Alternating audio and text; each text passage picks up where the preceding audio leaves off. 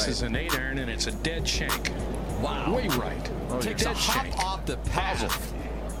You got to be kidding me.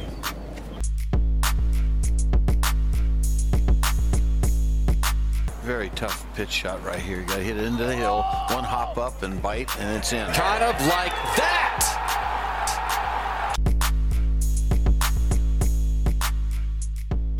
Well, I would like to welcome six-time European Tour winner and also the winner of the 2016 Masters Championship, Danny Willett, to the Sub 70 podcast. Danny, thanks for taking the time today to be on the podcast with us. I greatly appreciate it.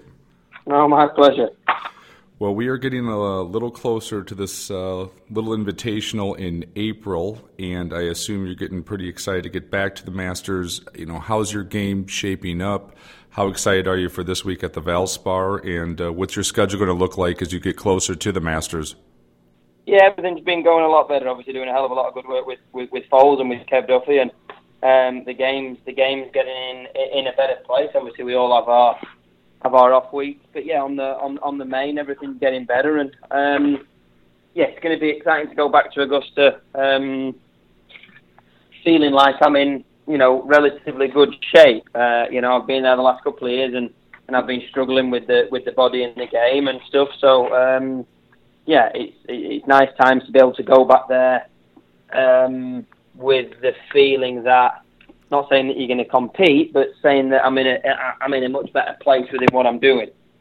Yeah, I was gonna get to that. And you brought up working with Sean Foley already, and everyone I think in golf knows you had some injuries that were tough to get over. And what has Sean sort of brought to the table to kind of help you, get back to the level you were at? You had the huge win last year. From a technical standpoint, what did you have to kind of change in your golf swing? With the injuries that you had. Yeah, we changed a good bit of stuff. Basically, everything that me and Foles did was based around making sure that the back wasn't in pain when I was moving. So, we had to add a lot more lower body movement, a lot more pelvis movement to take a lot of pressure off the back, talking so much. And the feelings were obviously massively different, whether they look different to the naked eye or to people.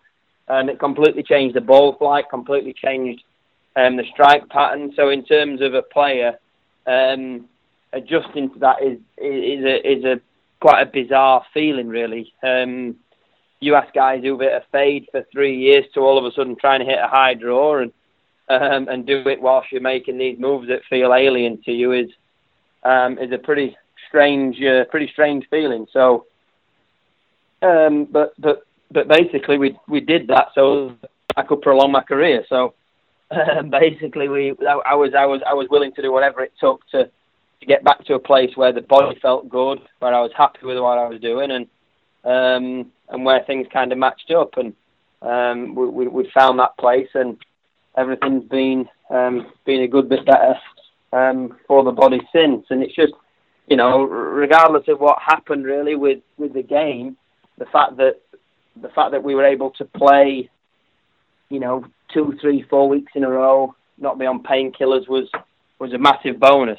February, March, this time basically last year I was playing in Malaysia, and it's the first time I wasn't on painkillers in 5 years. And that was a big step forward. And then going forward since then, we've been able to train a bit harder and do a bit more work, and and things have just been steadily getting better. Obviously, the win in Dubai, it was what it was. It was a result, but we've been doing a lot of good things. Whether if we'd have won there or not, we were still really happy with the progressions we were making. Yeah, I was going to bring that up as well. Back to that, it's a huge tournament to win at the end of the season at the DP World Championship. That had to be huge for that journey you've been through to go out there and perform and win on a really big stage. That had to build a hell of a lot of confidence going into 2019. Yeah, it's a funny one, isn't it? I think once you've been in and around golf enough, I don't know if the stage where it's at really matters, as long as you know that your golf game's in a position to be able to perform how you want it to perform. Then as long as you kind of get a good feel for the golf course and you're playing well, I think you're okay. Luckily for me, that's on a couple of occasions that's been at some big events. But yeah, it was a very very satisfying win. Like you say, winning any week on the European Tour or the PGA Tour is an impressive feat. You know, it's hard to do. The guys are great golfers. So to be able to win again on the tour, but actually not just any event, to be able to win the Tour Championships was, it made it kind of all feel that little bit sweeter after the roller coaster that we'd had for a little while in there. Yeah, absolutely. Looking at the Masters again, you played in the Masters one time before you actually won the tournament.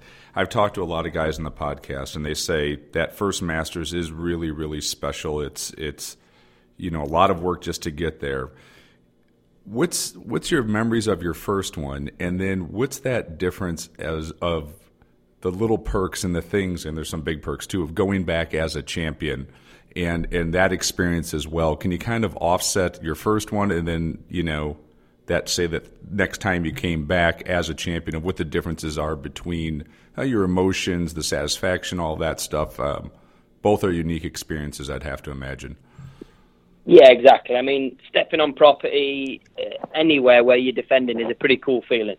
Obviously your pictures aren't up around Augusta like on billboards like they are normal tournaments and stuff for the promotion, but you go back there as defending champion. You're announced as defending champion. Obviously within Augusta you've got the champions dinner and everything that goes along with it.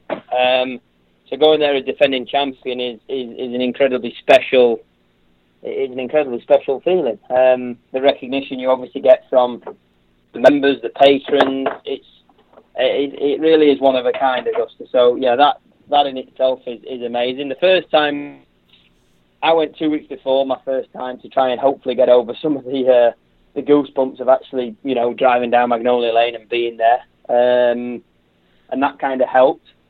And then when we played there, we spent a hell of a lot of time preparing as good as possible, like we would do for any other tournament. We went there early on property. We got we got one of the local caddies, one of the good experienced local caddies, and picked his brains about certain things, and played 9 holes with Bernard Langer, and just really tried to get a good grasp on what it was we were kind of getting ourselves in for.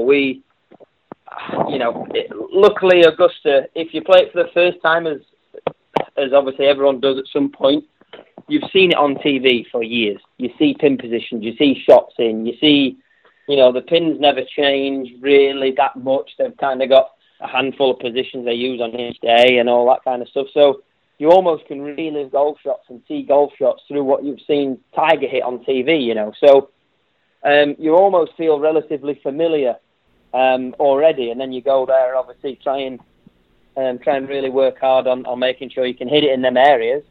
And yeah, it's two very different feelings. It's very satisfying to get that very first invite through the post, and then obviously for me now it's incredibly satisfying getting the invite through the post, obviously guaranteed every year, and getting Christmas card and stuff like that.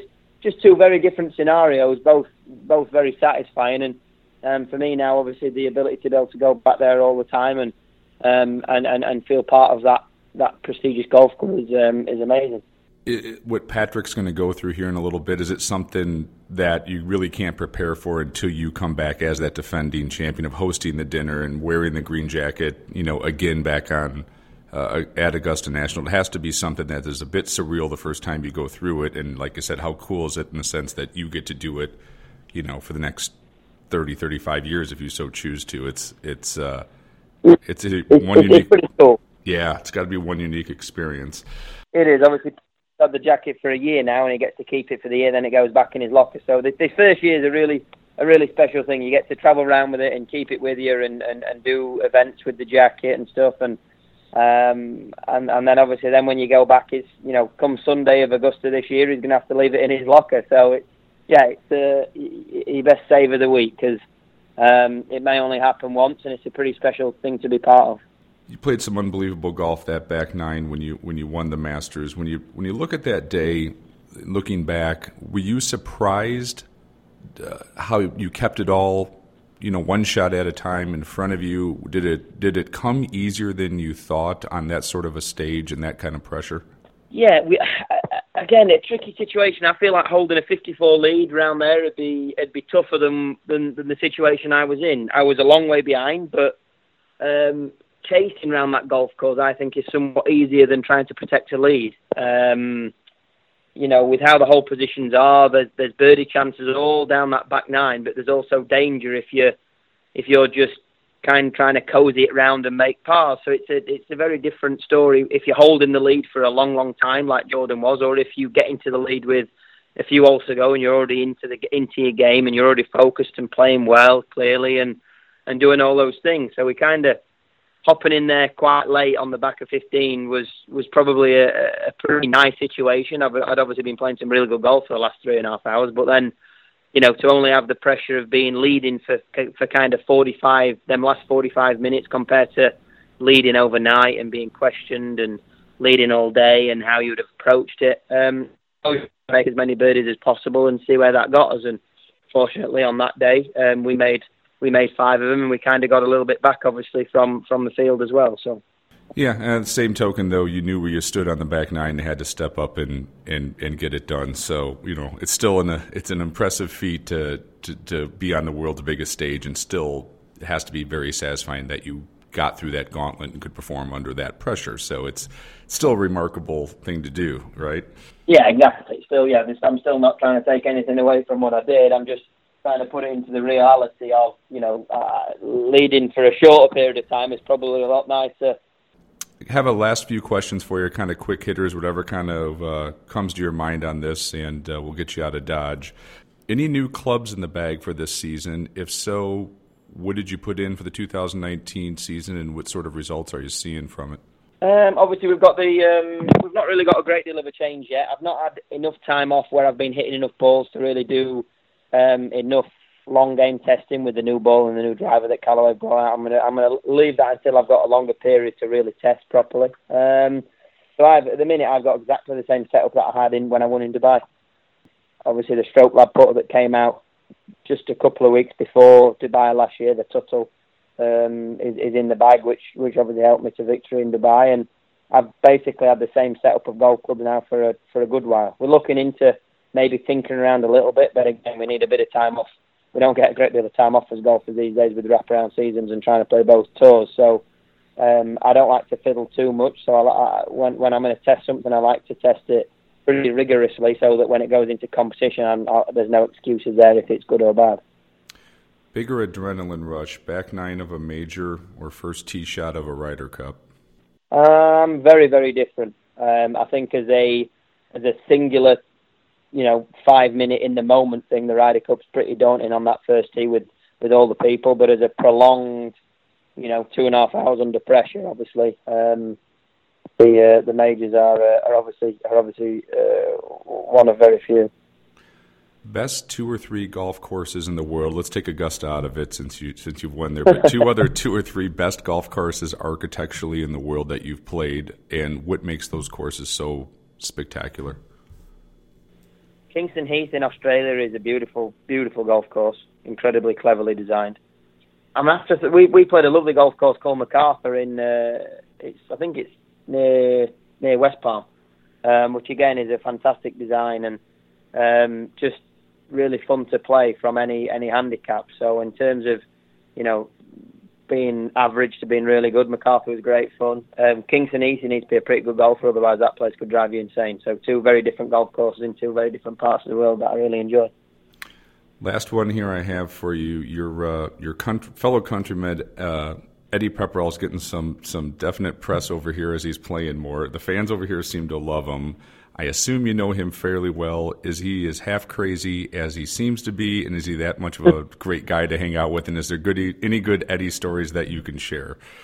No, he's a good guy. He's a very intelligent guy. So obviously, I think a lot of people enjoy his Twitter posts and his insight into what he's been up to and stuff. But no, he's been working really hard. He obviously broke into the top 50 and got his invite for Augusta January 1st last year, which was a big step up. And he's now, I think he's a 2-time winner on the PGA, on the European Tour now, and obviously had a fantastic Sunday at the Players to kind of bolt himself up there and give himself a real chance of nicking a PGA Tour card through a few starts this season. So I think people will see more of him. I think he's a very solid player. I think he enjoys playing, a bit of golf in and around everywhere. So I don't know. I haven't really asked him yet whether or not he wants to play full time and how he wants to do it. But I think if he wanted to play full time over here, he's a great guy and he's a good golfer. I think people will enjoy watching him play.